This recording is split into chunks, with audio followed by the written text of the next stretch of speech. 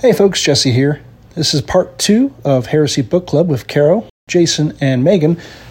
Again, this was recorded back in July, so sorry if there's some audio issues. We learned and we got better. Again, thanks for listening and enjoy.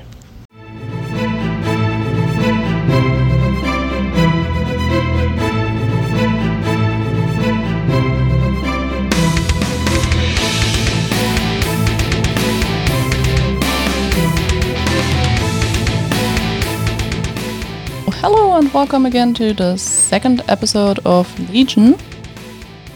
I'm here today with Megan and Jason. How are you guys doing? Oh, exceptional. Pretty all right. The cats have stopped fighting and they're not begging for food right now. So, it's a good day. It's a good moment. Let's see how long it lasts. I mean, they are cats after all. Exactly. Maybe it'll last for the whole recording. That's what we're hoping for. Crossing my fingers. So, I said I was going to follow up and do this on our last podcast. And for some reason, Jason was not turned on by me saying, hey, take your top off. And he pointed out how much weirder that would be in a professional setting. Like to have only ever been in a work meeting with somebody and to tell some subordinates to be like, hey, close the door. Now you take your top off. I tried to imagine this in one of my work meetings, and oh god, no. Right? Yeah. I tried to move on Jesse as well. He did not appreciate it really enough.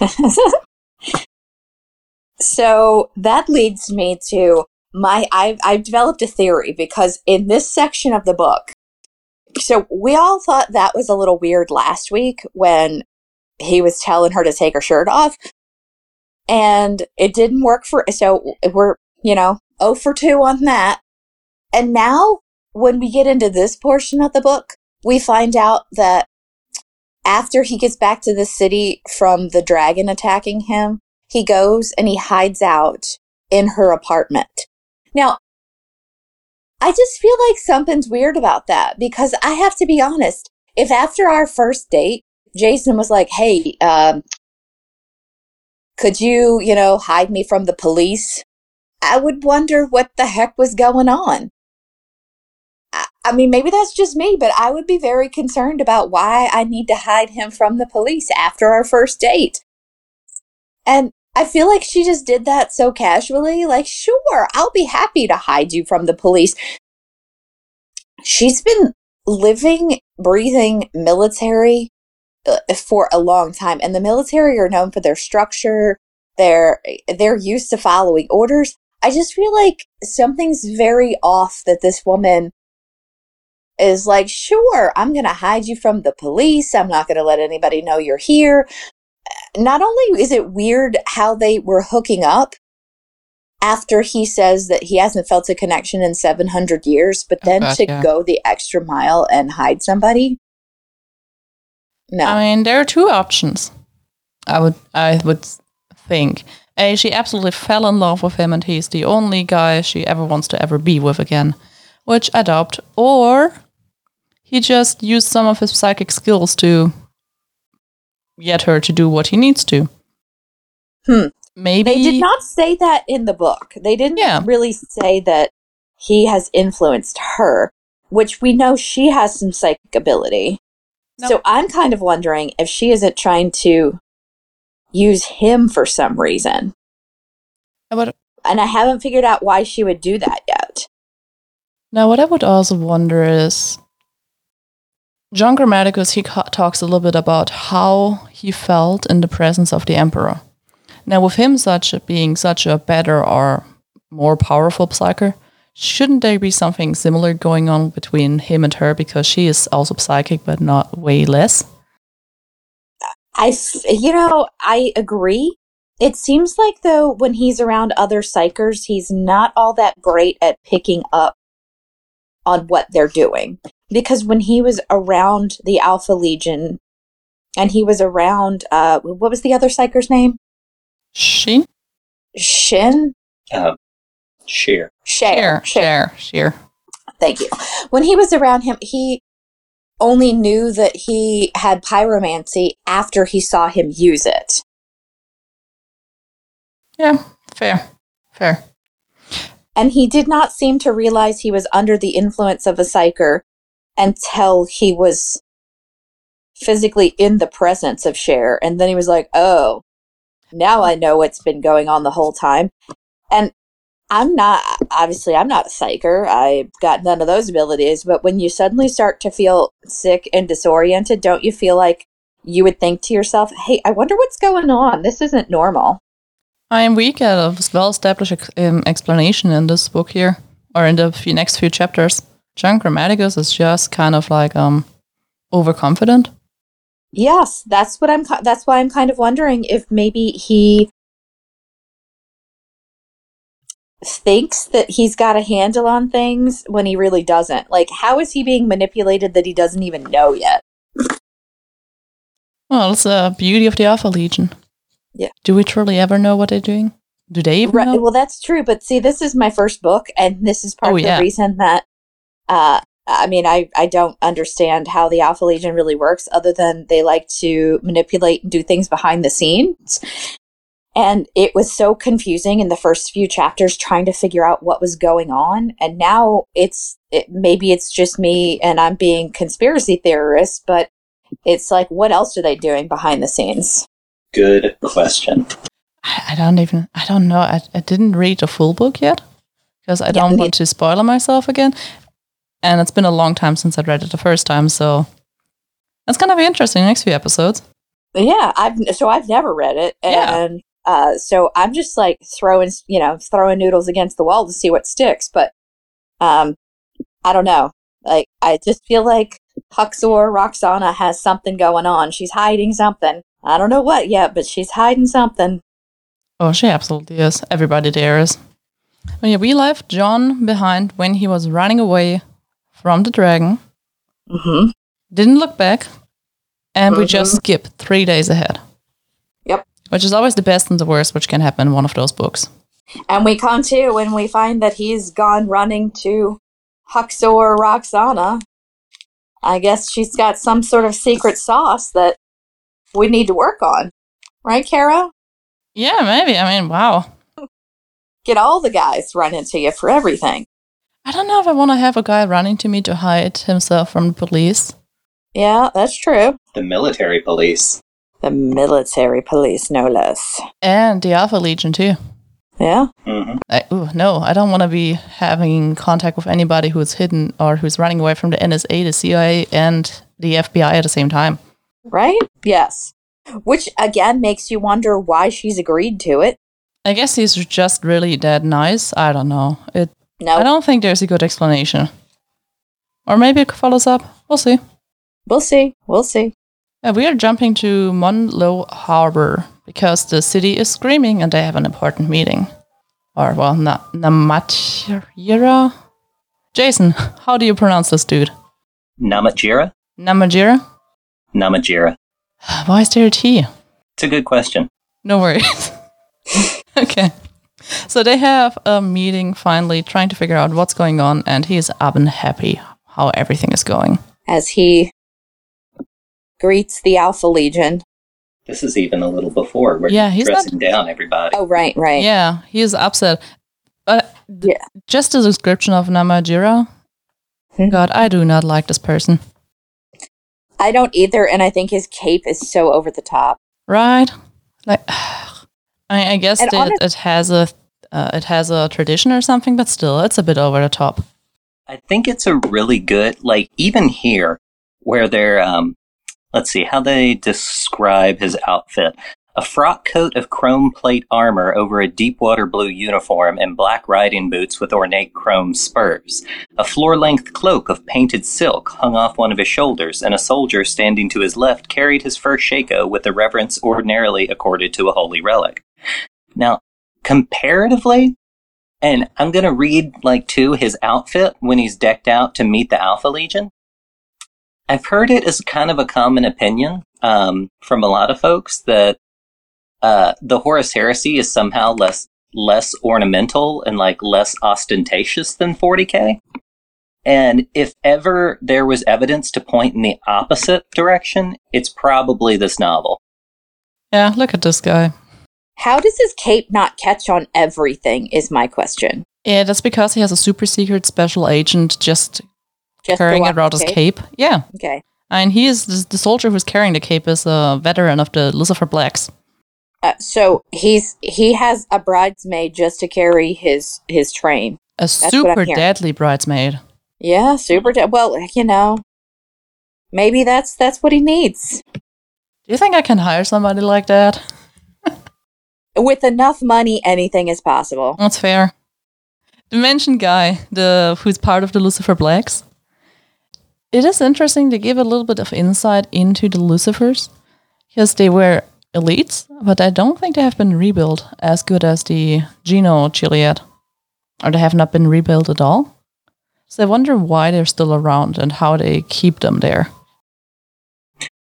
Well, apparently, from what they're saying in here, and what I've managed to piece together with a little bit of research, they were a really highly decorated veteran regiment, but they were just reduced so badly during the Unification Wars, and they didn't have that structure for replenishment like the Geno Chiliad did. Oh.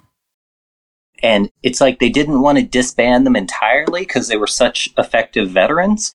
So they essentially parted them out into like little teeny companies to like act as bodyguards or things like that. So they're just now highly specialized bodyguards, whatever, instead of being still a whole part of the army. That's interesting, yeah. Yeah. Oh, and just a small side thing that I figured out too. They talk about Lord Commander Namatjira's Thysaline, like, and I was kind of thinking it was like a tiny cat or something. A Thysaline is actually more commonly known as a Tasmanian tiger. What? That dude has a Tasmanian tiger? Apparently. He's extra. I missed that. Yeah, right? Woo. Some of those descriptions always make me wonder. It always sounds like Terra does not have any animals around anymore. But on a lot of those clothes, there's fur from rare animals. There are feathers of ostriches. Like, you need a whole zoo. Where do they get those things from? I would think that they would get them from some of the worlds that they've conquered, and that they're taking the feathers and the, furs and things as a symbol of the power and domination that they had over the world, that they could take this. Probably to just rename things which are similar, the same, like there are 500 different kinds of ostriches. But, I mean, after all, it's just a big bird, black and white. Yeah, it would make sense if there's so many offshoots of humanity that they're trying to bring back together during the Great Crusade. I mean, it isn't that far of a stretch to think there are, like, tons of different, variations on an ostrich on a ton of different planets. Yeah, maybe when they went left originally, they had like a tiny Noah's Ark and just brought a bunch of animals. Yeah. Or just clone them, I don't know. That too. It's a grim, dark future, everything is possible. I'd like to imagine that they are cloning ostriches just to have ornamental assholes around. Hello, my dear ostrich, here. Let me pluck you, baby. In the Middle Ages, the richer you were, the prettier your food was supposed to be. So, ostriches were actually eaten during the Middle Ages just because they were a pretty animal. So they assumed that would somehow make them superior to eat. Oh, yeah. I've heard they taste awful, by the way. No. I had ostrich steak before. It's okay. All right. But it's been a while. Oh, sorry. I'm thinking of peacocks. Oh, my bad. Yeah. Peacocks were eaten because they were pretty. Blanche was attempting to climb the back of Jason's chair. I was a little bit distracted. Oh, Blanche. Oh, Blanche. She's very needy today. Well, you gave her the wrong tuna. I know. I'm going to have to go open a new can. So, following the Namatjira? Namatjira, yeah. Namatjira, he has a full-blown tantrum. He is unhappy. He's upset and he needs somebody to scream and blame. Well, this is where poor Major General Dev comes in. Major General. Sure. We also we listened to the audio files of the Dresden Files, and Major General Toot Toot is a big character. Well, a sort of minor character, but recurring from the Dresden Files, and he's about the size of a GI Joe, and he has purple hair, and he has like cobbled together armor from a Pepto-Bismol bottle at one point. Anyway, so every time I hear Major General, I imagine Major General Toot Toot reporting for service. Man, maybe he's as brave as Dev. After all, he's just standing there and taking it in. They even mention that Namatjira doesn't really come down to the sort of theaters of war he orchestrates, that it's really uncommon, and it's a really bad sign that he's like so irritated with the progress here on Earth that he's doing it now. Yeah, he's more of a hands-off guy. I think he's also very embarrassed that they actually need help from Astartes. Yeah. Nobody seems super happy, too, that it's the Alpha Legion that's shown up. Yeah, the Alpha Legion is like the red-headed stepchild. They're the newest guys, and nobody really likes them too much with the way they're fighting. Yeah, that's what... I forget who mentioned it, but it is actually mentioned in here that, like, oh, they only have, like, several decades of experience. Oh, yeah, no, this is him. It is Namatjira. Okay. Yeah, he is... He had a personal talk with Horus, apparently. Yeah. Which I also like. They currently, the Emperor and Horus, they're still occupied with killing all the greenskins at Ullanor. And it specifically calls out that Horus takes the time out of his day to call around and make sure everybody else is on a good track and has a good time getting compliance on all the other planets while they're taking care of Ullanor. And this just makes Namatjira extra unhappy. Because there he is, making all those great war efforts, and he just cannot show anything for it. He can't even be like, hey, yeah, sure, awesome, you got the greenskins. We got you this whole planet. Yeah, good luck with this greenskin horde. We're having a terrible problem with a bunch of subhuman peasants. Which also, again, he is not... Oh, he's horrible. Why is nobody of the leaders in the Imperium any good? They do seem to just indignantly complain. It's like their one character trait. Yeah, right? Like always the generals, they just lay back, complain, and are waiting for somebody else to solve the problems. But yeah, Dev, he is standing, taking it, and he does not get taking his... What was it? Yeah, he was ready to forfeit forever his rank and rights, but he didn't have to, luckily. Because apparently he has a little bit of grace left. And I think I just have a normal meeting after that, pretty much. Well, as normal as it gets.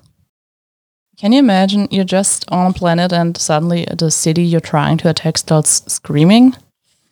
Like, I don't really know what to do out of it. Is it one big voice screaming? Is it just millions of people screaming at the same time?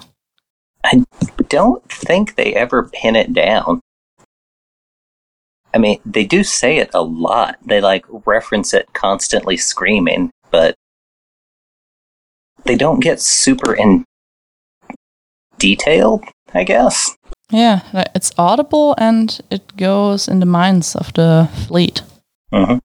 This reminds me of the scream in the first Heretic. Well, no, it's slightly different. Forget it. The first Heretic, the voice was screaming and sounding like humans, but it was somebody pretending to be and screaming out in the void. Mm-hmm. So I guess that's kind of different. Oh, and Megan, your lizards make a comeback. Yeah. Oh, the harbor also turns pink.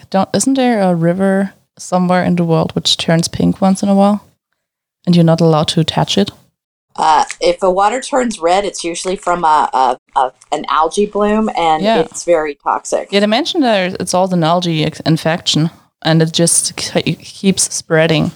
So whatever is going on is not really good in this city. There's one in Peru, too, that I think it's like iron oxide from the soil. But either way, I don't think that's what we've got here. No, I immediately thought about that algae bloom that would be toxic. And apparently it can burn your skin. That sounds about right, honestly. Kills off a bunch of fish. They have the Imperium in front of their house. It's not the only thing which is gonna kill or gonna get killed, sadly. But yeah, goddamn colonizers, right? Yeah. Now, after Namadira, yeah, I will not get his name right. After Namadira is done with the big meeting, he wants to have a smaller, pretty private meeting with a bunch of people, and our dear Oxaruksha is in there. Because so far, there's something going on there. Yeah, so far nobody knows officially why some cities are able to get, or why some cities were taken faster than others, and what has happened. You'd think they'd have better communication, better satellites, better ability to look at some of these cities when you're that far in the future. I mean, they've mastered space travel, but they haven't mastered the art of, sending a drone to take pictures over a city. Well, keep in mind they have air magic, so pretty much anything which is flying in the air is getting destroyed instantly. Don't they have psychers that can, balance the scales out with that? I don't know. I don't think that the Oxers were too weak for it. And I don't remember what is the consensus on normal psychers, Jason, in that time? Are they still used? Are they not used at all? Are they just used in special applications? I think just in special applications. I mean, they're definitely still around. All of the legions have their own librarians division. Yeah, but they're the legions, so I would assume the normal forces of the Imperial Army just don't have any psychers. You'd think they would have found some way to combat that, though, so that they can get intel. Well, I think that's why Namadira is so frustrated. That was the same reason they couldn't offload dropships directly into the middle of the cities, or just bombard them from space. Yeah, because whatever they did, it always just kind of bounced off from the culture, or from they used a shield or something to prevent the bombs from hitting. In other parts of Warhammer lore, how do you balance out the benefits given to a psyker? See, it's already one of those things. The question is if it was before or after Nakia. Because if it was before Nakia, they had librarians and they were actually using them. After Nakia was when the Emperor decided, oh yeah, no, we're not going to use them anymore. Either they just had stopped using the Force, Dorn put them in a prison cell. Thank you for just saying the Force. Yeah, it's pretty much a Force. That's the only way I can explain it to me. I mean, it's true. It's just funny, and thank you, because that is how I think of it as well. Right? Just makes no sense. Reading through this again, I'm just wondering, why in the world did they mention how jealous Honan Mu, one of the Oxers, is of Ruksha? I don't know, just jealousy is just weird. Because her milkshake brings all the fellas to the yard? Yeah, I guess Honan was much younger and much shorter than the long-limbed Ruksha. She was much stronger perceptively and rather despised her, though she didn't mean to.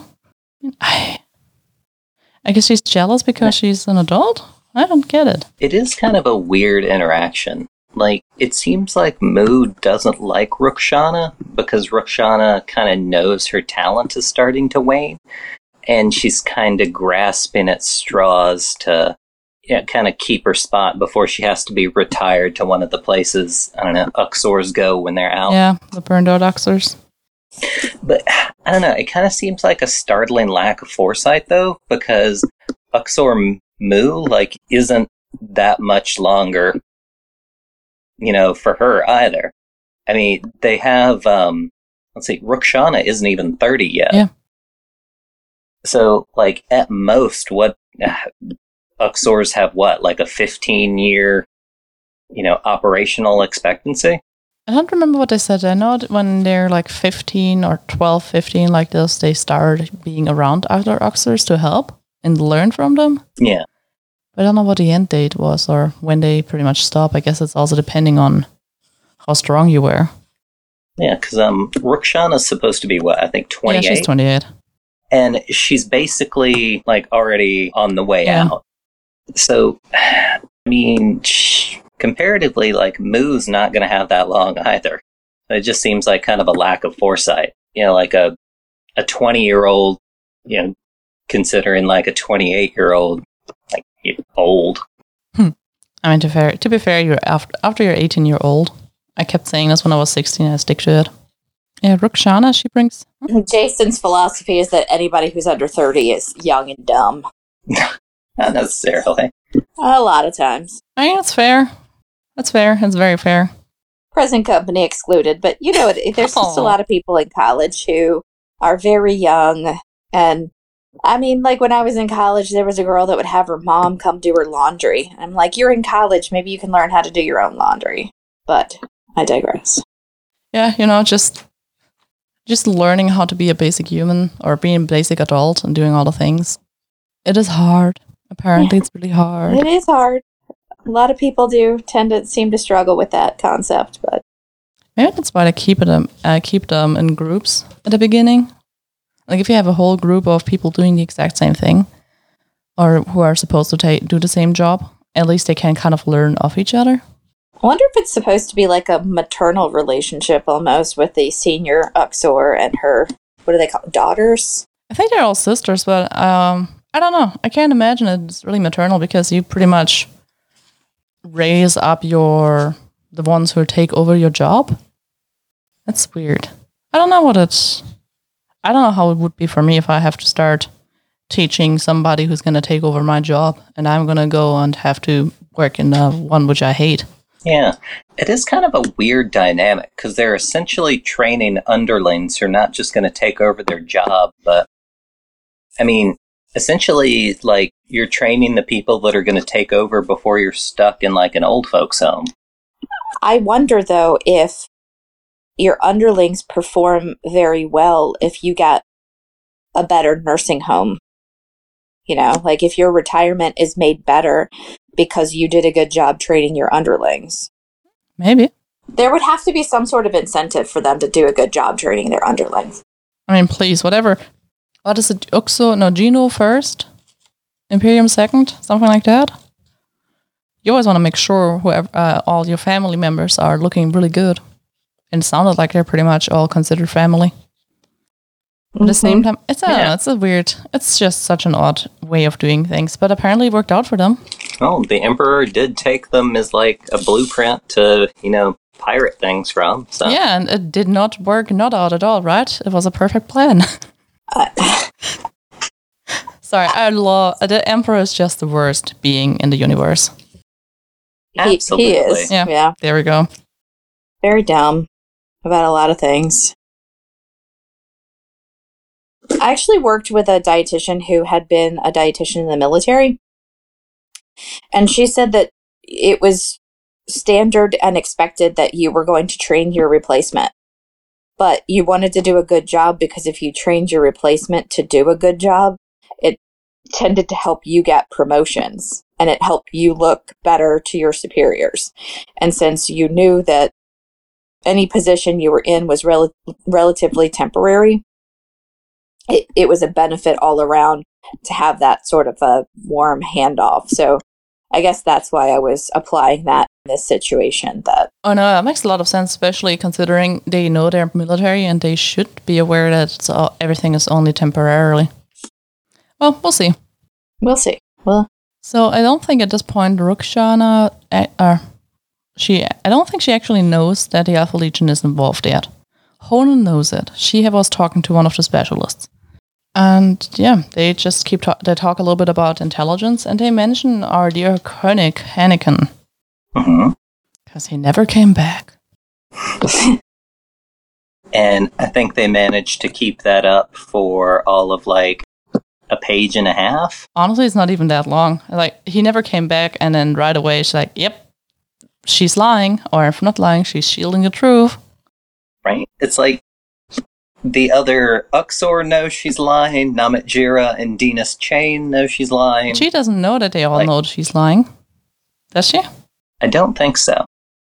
Because Namet Jira uses this moment to tell everybody, well, at least everybody in this room, that the Astartes, or that the Alpha Legion is here to help them. Which apparently was super surprising for a lot of them. Well, I think I think this kind of highlights a little bit that the Astartes aren't all that common. I mean, when we read novels like this, I think we kind of get a different kind of biased viewpoint towards it. But considering how many, oh gosh, I forgot. It's something like 2,200 compliance fleets, expeditionary fleets altogether, that we ended up learning about in Horus Rising. Yeah. And when there's so many of them, and at most there may be, very, very liberally speaking, 5 million Astartes, it's like they can't be that widely utilized, when they're talking about taking over 1 million worlds at the height of the Great Crusade. I honestly think, like, the normal human regiments are kind of, except in exceptional circumstances, not that used to working besides them. Okay, and I'm not disagreeing with that, but I've seen a whole lot of games, and there are not that many mortal militias, militaries, whatever you want to say. There aren't that many, and there doesn't seem to be a lot of lore behind the non-augmented humans. Because you keep saying that, like, what is it? You have a militia army, and you have, what's your other mortal army? Solar Auxilia. Solar Auxilia. And you tell me that Solar Auxilia is not a militia, but to me, if they're mortal, unaugmented humans, they're all militias.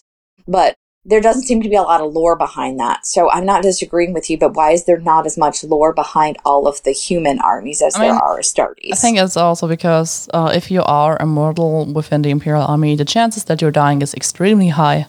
Nobody wants to listen or read a book where they just keep dying. Like, you should not read 300 hours. No, 30 hours? 3 hours? 15 hours? Yes, 15 hours. This book explains everything you need to know about the Imperial Army, and it's a horrible book, and I hate Austin for it, but it's also a really good one. But yeah.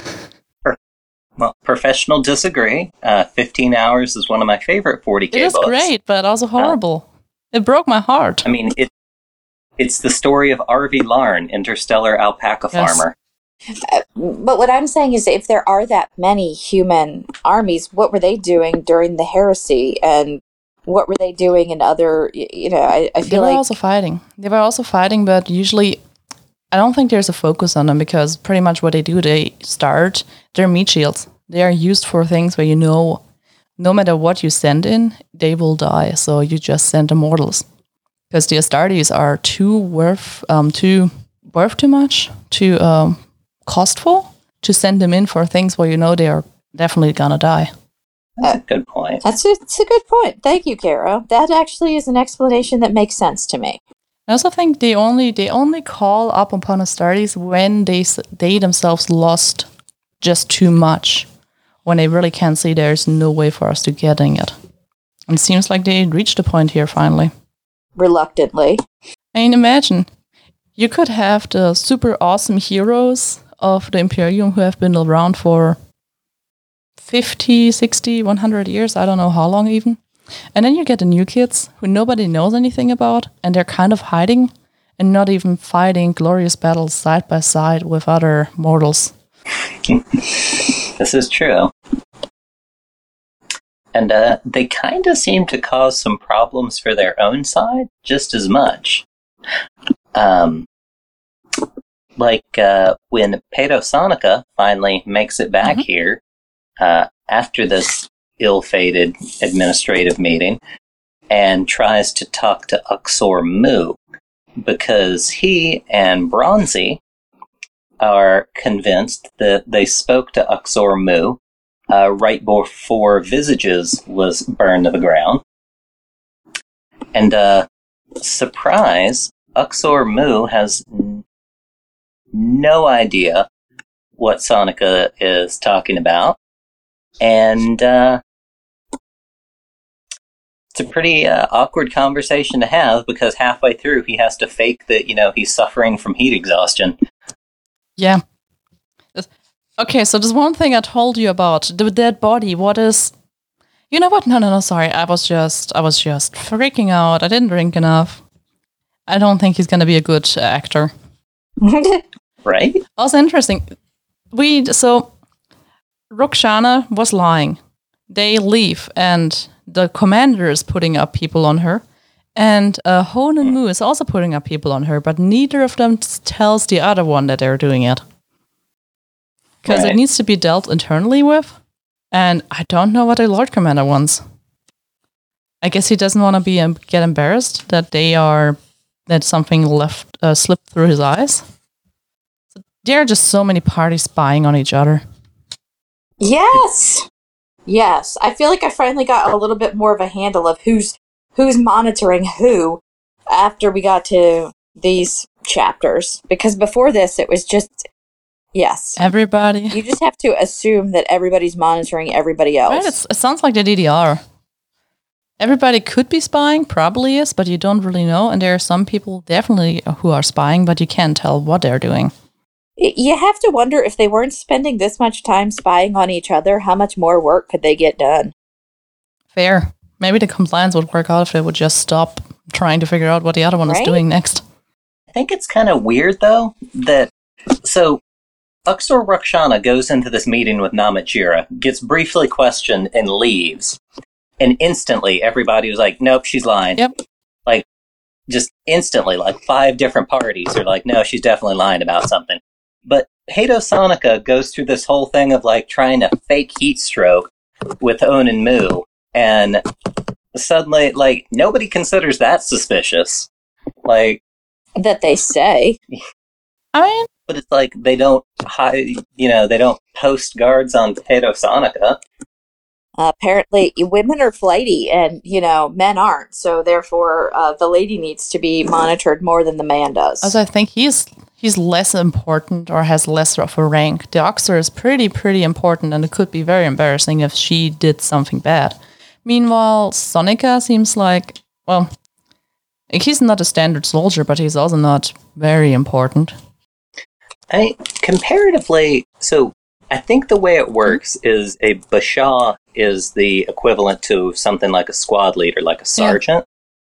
Yeah. And a hetman is like kind of their version of a lieutenant, where the Uxors are like field commanders, as near as I can tell. Mm-hmm. And then, let's see. Oh, then the Gene Whips. So they are the strict regulators of the Chiliad's ethos, specially empowered to maintain levels of conduct and morale, and to enforce discipline and punishment. So they're commissars. Yeah. And at this point, so... I mean, Uxor Mu does get one of the Gene Whips to... Go to Rakshana? Yeah, after Rakshana, which really gets me, is like after... This is immediately after. Like, they're even part of the same conversation. Gene Whip Boone. Mm-hmm. So, he comes into the conversation with Pedo Sonica, like, right when he's like, oh, sorry, must be, like, desert heat stroke, and then goes off, and, like, Boone and Moo look at each other, and they're like, huh, that's weird. Well, anywho, I need you to start following Uxor Rakshana around and figuring out what's going on with that. But keep in mind, Sonica was also losing, or, well, he went through a lot. Potentially, Moo just likes him, which helps while she doesn't like Rakshana, and she had a clear feel that he was lying.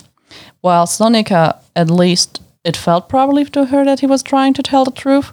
And if you then compare, you think he's thinking he's telling the truth, but at the same time, he's also went through a lot and probably is batshit crazy from their perspective. So I would still probably go for whoever could threaten the Uxors. Because again, he's still in the line. The Uxors, if you start having them falling or doing fishy stuff, it could be the end of all of them. Because no matter how great a tool is, once your own dog bites you, at least in the military, they're not going to keep you around. Can't argue with that. Yeah, right after we're trying to figure out, or why they're try to figure out what Rakshana's hiding, we figure out what she's hiding. And she's hiding the one, the only, and the best, John Grammaticus. I don't know. He seems a little sad to me. He is pretty sad, but he's the one and the only. He's sad, but he do his best. he gets the participation trophy. Yeah, it's like nothing has really gone that well for him yet. What? he's complete. Well, the move he did went really well for him. Yeah. Inexplicably well. But suspiciously well. Nothing, all right, let me rephrase. Nothing professionally has gone that well for him. Because he tried to make contact with the Alpha Legion, ended up getting, like, out James Bonded by them, and then just straight up ran away when, like, the giant garbage dragon, like, climbs out of the street. And that's how well his job has been going so far, which is not terrifically. Like, the Cabal are, like, using every, reflective surface to, like, make fun of him for, like, shacking up with this girl. They're not happy with him. They're not making fun, they're just scolding him. But then they just go quiet, and he doesn't know what that means. I guess they just ignore him because he knows he didn't do well. Yeah, I'd be scared. I don't know. It's just been my experience that sometimes when management goes silent, you better be careful. Oh, yeah, that's scary. The hammer's about to come down. They're planning something, but they don't know what.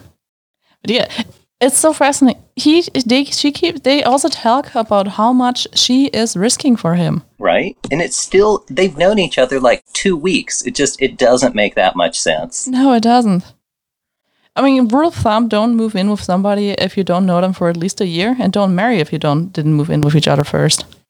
But I guess they just skip this whole thing. They just go for 2 weeks. Yep, you're allowed to hide. Not gonna tell anybody. I might get killed, but it's fine. I love you. Yeah, no. Probably. I mean, the bond between them had just grown out of honest attraction. That's true love, isn't it? Yeah, no. Sorry. Nope.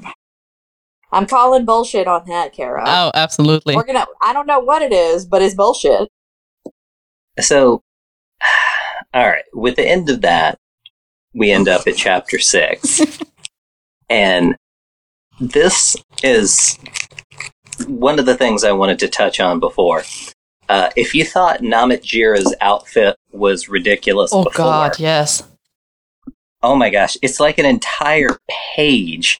Hang on, let me see if I can... Okay, here we go. So to meet with who they think is the Primarch of the Alpha Legion, this is what he's wearing. Gold plate armor with a fan of ostrich feathers around his head and a 10-meter, that's more than 30 feet, cape of peacock eyes held out behind him by his slaves. Liquid gold had been delicately painted onto his face by his cosmetician, and it had dried to form a tissue-thin mask. He held a silver Mughal mace in one hand, the sunlight glinting off its many jewels, and a golden ritual sainty in the other. The torso of his armor was engineered with 2 extra pairs of cybernetic limbs, and these spread to clutch a pair of daggers and a pair of sabers. 6 arms extended, Namet Jira resembled the death goddess of ancient Sind myth. Ridiculous. And of course, his Thysaline is hanging out. Thysaline? Oh yeah, there we go. The marsupial tiger from Taproot Brain. Yes. Oh, they were back engineered from the DNA samples during the unification era. That makes sense. Now we know how to get all the stuff. Yep. Mm-hmm. I wonder if that's similar to Ark and Land's Artificimian. His monkey? Yeah. I don't know. I think didn't he build a monkey? How do you build a monkey? Well, he's real good at it. I mean, genetically, or? He's like a tiny automata, sort of. Sort of. He's like a tiny robot who acts like a monkey and for some reason also has a poisonous tail. Because that's clearly how monkey work. Well, I mean, it even says in Master of Mankind, obviously the tail, it couldn't be prehensile. That would be absurd. It must be a method for delivering venomous stings. It's the only thing that makes sense. So he has a tiny monkey. I love how this excites you. I love that this is Don't you want to have a monkey with a poison tail? No. Aww. No, I don't.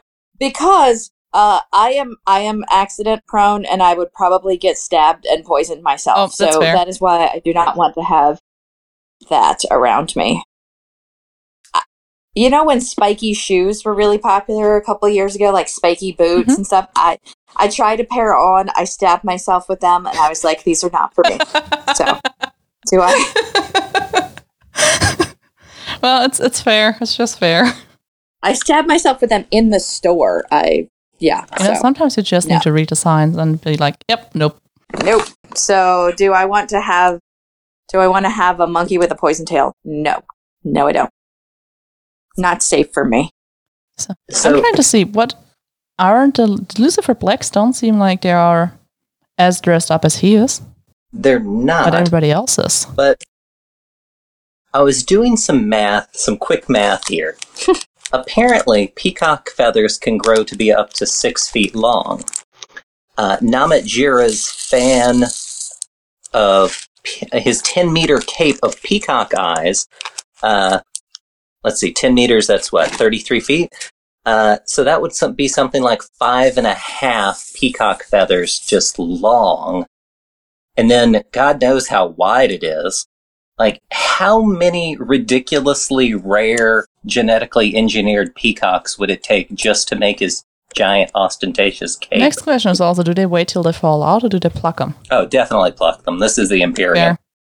Fair. They probably engineered them, like, just to, like, yank their tail feathers off. Probably it's more tail feather. Probably peacocks don't look like what we know anymore. They're just a giant fan with those feathers. Right, because they've been, like, selectively bred for, ostentatious military commanders to, like, use their tail feathers and things. I love that you're talking about the feathers, but not the fact that he has his own slaves makeup artist to gently apply liquid gold to his face. I mean, that's weird too, but I feel like it has less, like, weird implications. Gold.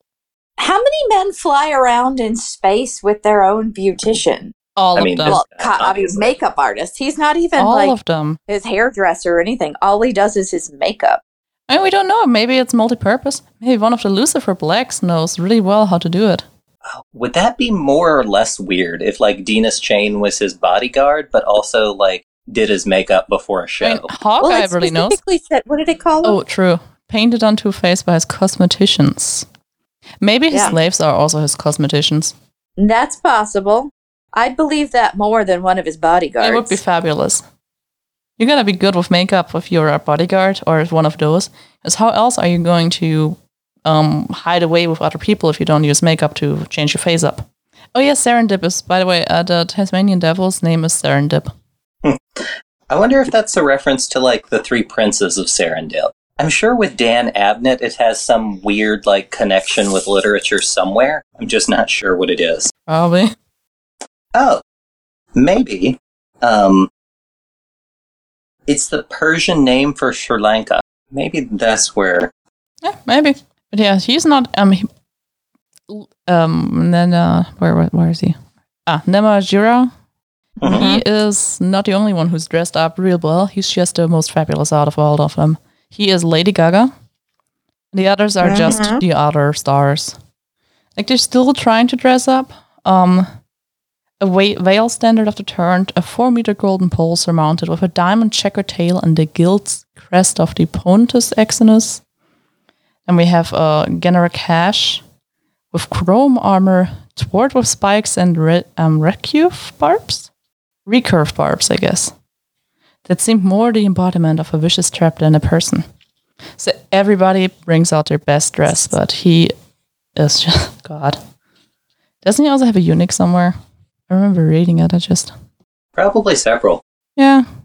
Because clearly you need those.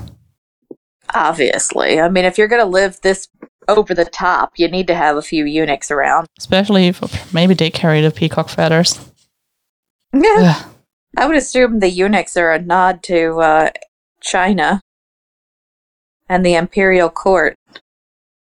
They felt like eunuchs were superior because they wouldn't be trying to sleep with anyone. They wouldn't have children to try to place into high positions, so they would be more loyal. There we go. I found it. The Grand Cavalier, Gunnar of Great Uncle, was one of the Emperor's foremost advisor and confidants. Khedive Sherrod stood on a small graph disc, suspended 0.5 meter above the sand. The train of his grey robe, cut with a bat-wing edge, was held up behind him by a eunuch. I can't pronounce the word. Eunuch? I guess eunuch slaves. Each slave pulling taut a point of the bat wing, so that it seemed as if Sherrod was spreading great pinions to ascend into the sky. This is like a rock concert. That's awesome. Right? I somehow missed that one when we were reading through it, but you just gave me the mental image of a Halloween movie I used to watch as a kid called The Worst Witch. Oh, no, I need to watch that movie. Oh, you do? It's a treasure. It's got Tim Curry in it. And when Tim Curry is the Grand Master comes through, he's the Grand Wizard. And he comes in for this reception on Halloween night.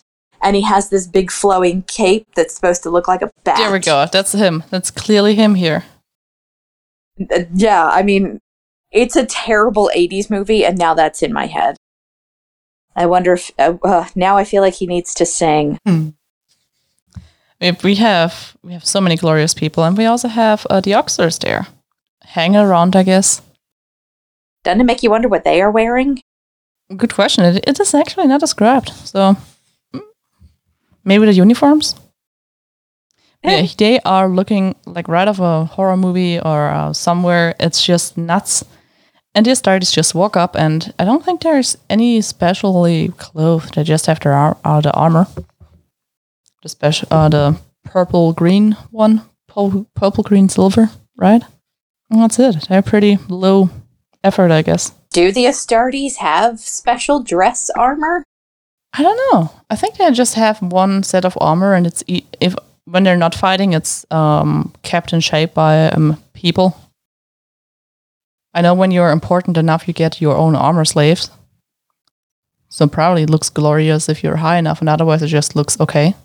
It doesn't seem like the Astartes kind of, and at least not in 30K. Mm-hmm. It doesn't seem like they ascribe to the same sorts of grandeur and ornamentality with their armor. And I'm sure we could probably find some examples of like exceptions to that, but Emperor's children. Well, yeah. Clearly. But like here, Alpharius just shows up in normal armor like all of his other Astartes. Mm-hmm. And he shows his face, though. Yeah, but I mean, even without reading it and not really knowing much about the Alpha Legion, I was like, I don't think that's Alpharius. Right. The next thing is also, every time, well, a lot of the times, for some reason, when Trimarchs are introduced, the people around them start either crying, get nuts, or start peeing themselves. This does not happen. So I don't know, is it Alpharius? Is it not Alpharius? Do we know? We will never know. Maybe. But they also do the blood cutting, which is super nasty. Well, no, they're blood brothers now. What I thought was kind of odd, and I'm not sure if Dan Abnett is specifically making like this parallel, but like consciously or not, probably. I feel like he's a really good writer. It has to be intentional. In the Gaunt's Ghosts books in 40K, one of the big enemies of the entire series are the Blood Pact. They're like a Cornate-themed cultist group, but they're super dangerous because they're actually regimented and trained and drilled like the Imperial Guard. Their entire deal is they will ritually slice the palms of their hands against their Archon's armor in pretty much the exact same way that Namatjira does here in order to make the blood pact with Alpharius. And I thought that was kind of a neat parallel. It is. Honestly, the only thing I was thinking about is hopefully all of them have the vaccinations. I don't know what you could catch. Especially, I don't know if Alpha Legion blood or if Astarte blood and blood from normal people does do well with each other, or if it's causing problems. I wouldn't think there would be enough blood that would be. That's fair. Actually swapped. There are a couple of instances, and this is a completely different circumstance, but of Astartes giving normal humans injections of Astartes plasma in order to help repair grievous injuries, because the Laraman cells like in the Astartes blood flow, will help clot and heal and repair wounds a lot quicker. Sorry, one other thing. They right before they give each other's hand, the slaves let go of the giant peacock, the peacock cape to let it fly around in the air.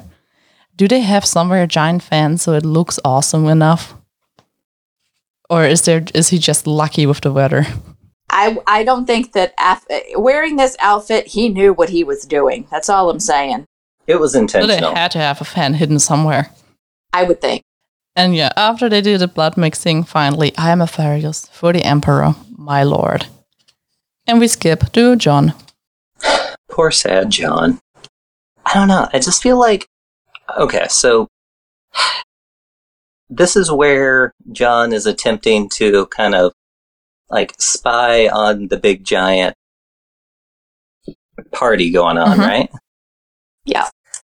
So I feel like this is just another instance of him really not being that great at his job.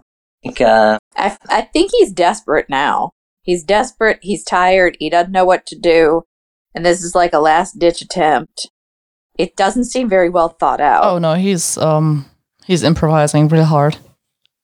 And his blood cover is more or less blown. He cannot go out in the open because the Alpha Legion is looking for him.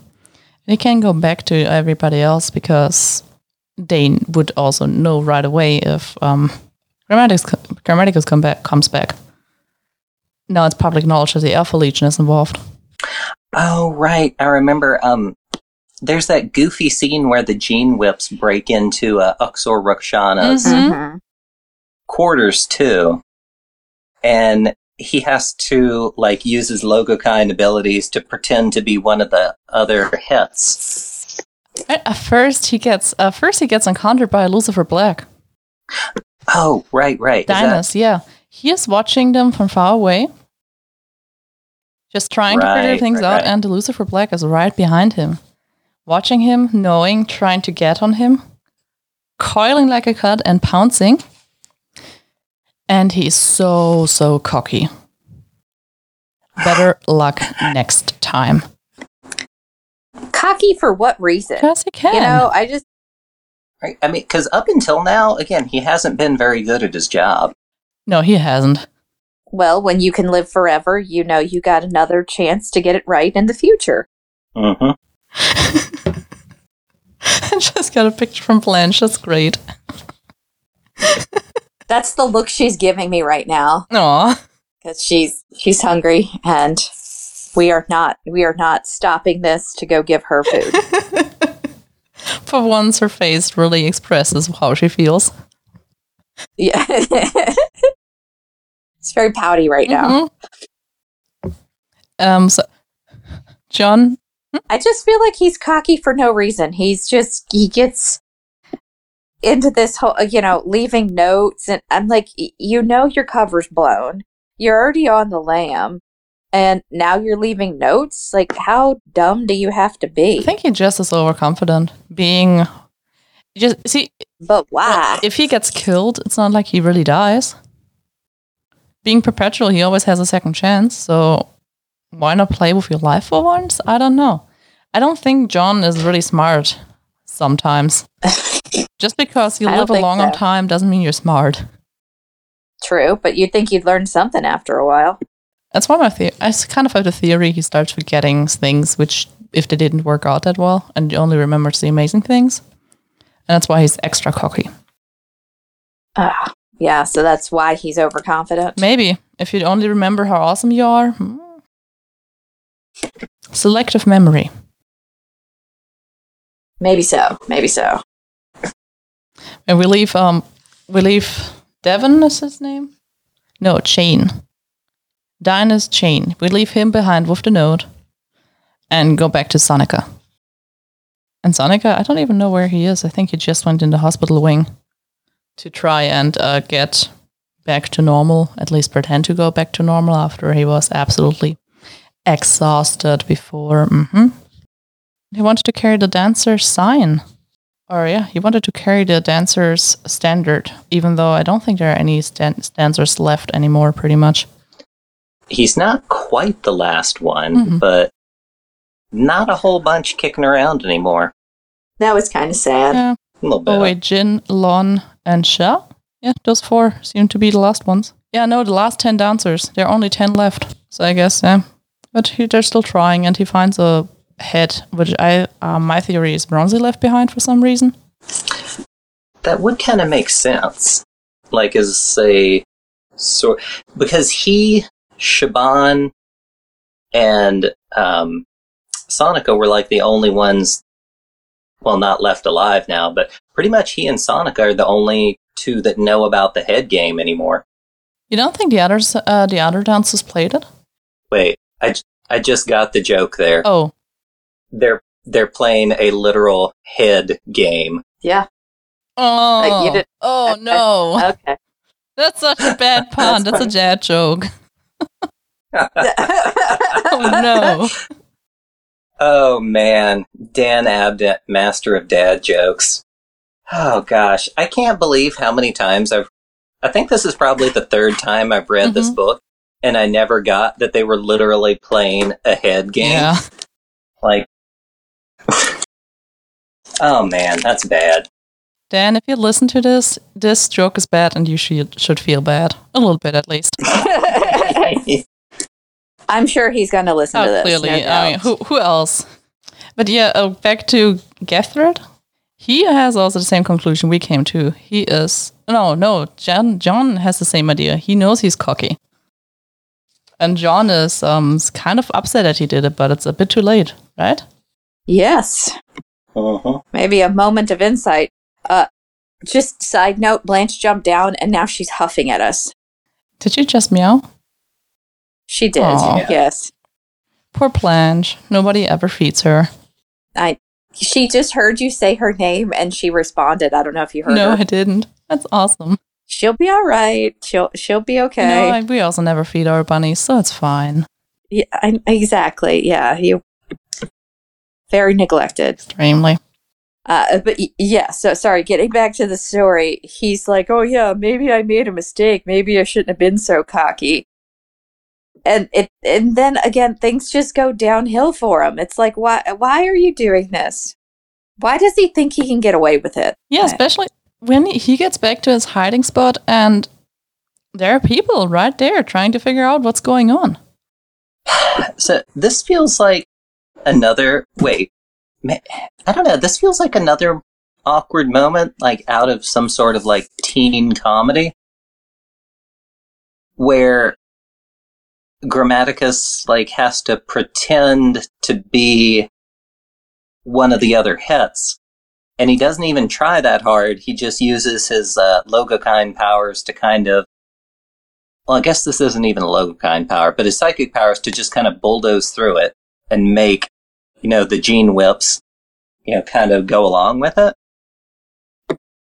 And it doesn't even last that long, and I think it ends up making the gene whips even more suspicious. I mean, it was a plan which just he didn't think about. It's one of those, let's just do something. I mean, to be fair, it's pretty awesome how he pulled it off, that it worked out. I'm pretty surprised and amazed that it happens, or that he's able to do it. But goddamn, couldn't you have thought about something better? Did he have to be naked? Is another... I guess that's the whole thing. You don't want to look a naked man in the eyes? Or you don't want to look at a naked man, I guess? Just kind of... I just assume if your supervisor comes out butt naked, you just kind of like find the wall very interesting. Okay, good point. Kind of pious. Oh boy. No, just... Yeah, John takes off all his clothes, come out of the bedroom, and just gives those guys a dressing down. How they dare. Well, not even, just makes them uncomfortable, a bit squirmy. If I walked in and saw my supervisor naked, I'd be squirmy. Oh God, no, I don't even want to think about it. I've never actually met my my manager face to face. I met my old manager face to face, but COVID and everything. My new manager lives in Texas. Yeah, so if I were to walk in and meet him for the first time and he's buck naked, I think we'd both be horribly, horribly embarrassed, looking elsewhere, and we would never want to mention it. Yeah. So I get where he's coming from with that. I think of his choices, that's probably the best one, because he doesn't want to hurt anybody. It's not like he wants to kill anybody. He just wants them to go away so he has time to try to slink off to this party that they're having. Yeah, it's fair. He's just trying to avoid them taking his stuff and figuring more things out. So having a low bed and cover? all this is a few minutes to get them distracted so that he can slip out the back door. Well, no, he's not even able to slip out. He just kind of passes out after doing this because it's so exhausting. Yes. But I just meant so that he can go to the dinner. He wants them confused long enough that he can make it to the dinner. That's fair, yeah. And he didn't have to harm anybody. He didn't have to get into a fight. He didn't have to break anything. Didn't kill anybody. It's fairly clean. And he didn't do that great of a job, I guess, because right after they walk out, they are already kind of doubting that it's true. Yes. Yes, I don't think he did a good job, but he tried his best. And it worked for long enough for him for that moment. And we have some locker room conversation between them about Roxana. It was Pius, wasn't it? Pius. Isn't that also a Roman guy? Yes. Pius. Yes. Pius was a. Probably. I think you're thinking more of like Pontius Pilate, but Pontius Pilatus. Yeah, no, that's a different one, I think. Yeah. But he also picked like the worst person he could just because Pius is right away somewhere else. Right. And visible. So I also wondered, why didn't they turn around right away again and went back to search everything? Now they know whoever this naked person was inside is definitely not Kate and not Pius. But so why don't they turn around and try to figure out who it really is? It just seems like they kind of like keep carrying on with their day. Because they have to set up an ambush for Pedo Sonica. Oh, because clearly the naked man in her room lied, so we need to get her. Right.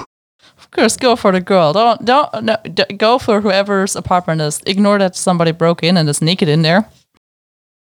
Yes! I feel like this, I'm just saying that several of these things, they treat differently the ladies versus the men. They do. It does feel like they're supposed to be like political and discipline officers. Like, at the very least, wouldn't you now be concerned that there's some, like, grievous, like, HR incident in the making? I don't think they have HR there. I don't think they do either. But somebody's got to demote those Uxors once they start losing some of their power. So, Kaido Pius being visible, we jump right to him and Sonica. Because they are absolutely happy they saw each other or see each other again. Just talking a bit about the good old times. What's going to happen with the dancers. All the good things. And Sonica sees Hurt. Right. Hurtado. Thank you. And doesn't even say anything. Just turns and walks off into the crowd. Yeah, he frowns. Hurt! Hi! And he just gives you a bitch face and turns around. That's hurtful. At least he doesn't follow them. Because this is how human interactions work. Not at all. No, clear. See, I have a long tradition. Every time I go back to Germany, whenever I see somebody I went to school with, I just look at them angry and turn around and walk away. You can tell I was not very popular in school. So, no, I'm not doing that. Not yet, at least.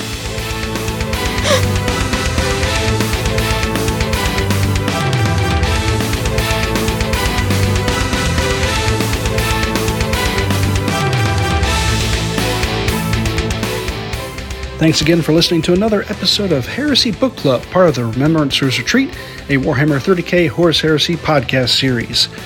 As always, we'd like to thank our patrons for their support, starting with our Legion Praetors: Alex Self, Chaplain Assar, Chris Mack, Gardner.Tree of Woe, Joe from Music City Heresy, Luke Rizzuto, Matthew Boyce, Mr. Baldwick, Nicholas Quenga, Sar Luther, Taco Tuesday or Bus 22 Rock and Roll McDonald's, and What's Ligma?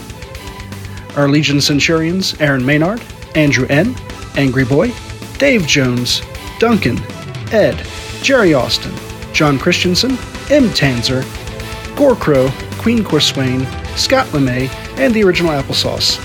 And finally, our Legion Sergeants: Agrippina, Emily O'Hare, Garrett Lowe, Mr. Sear, Nicholas Gillen, the entirety of Legio Audax, The Zoe, and What Do I Call Myself. Once again, thanks again for all your support. And if you'd like to become a patron, go over to patreon.com/RR30K podcast. You can also find us on Facebook and Twitter at RR30K podcast, on Instagram at RR30K, and be sure to visit our website, RR30K.com.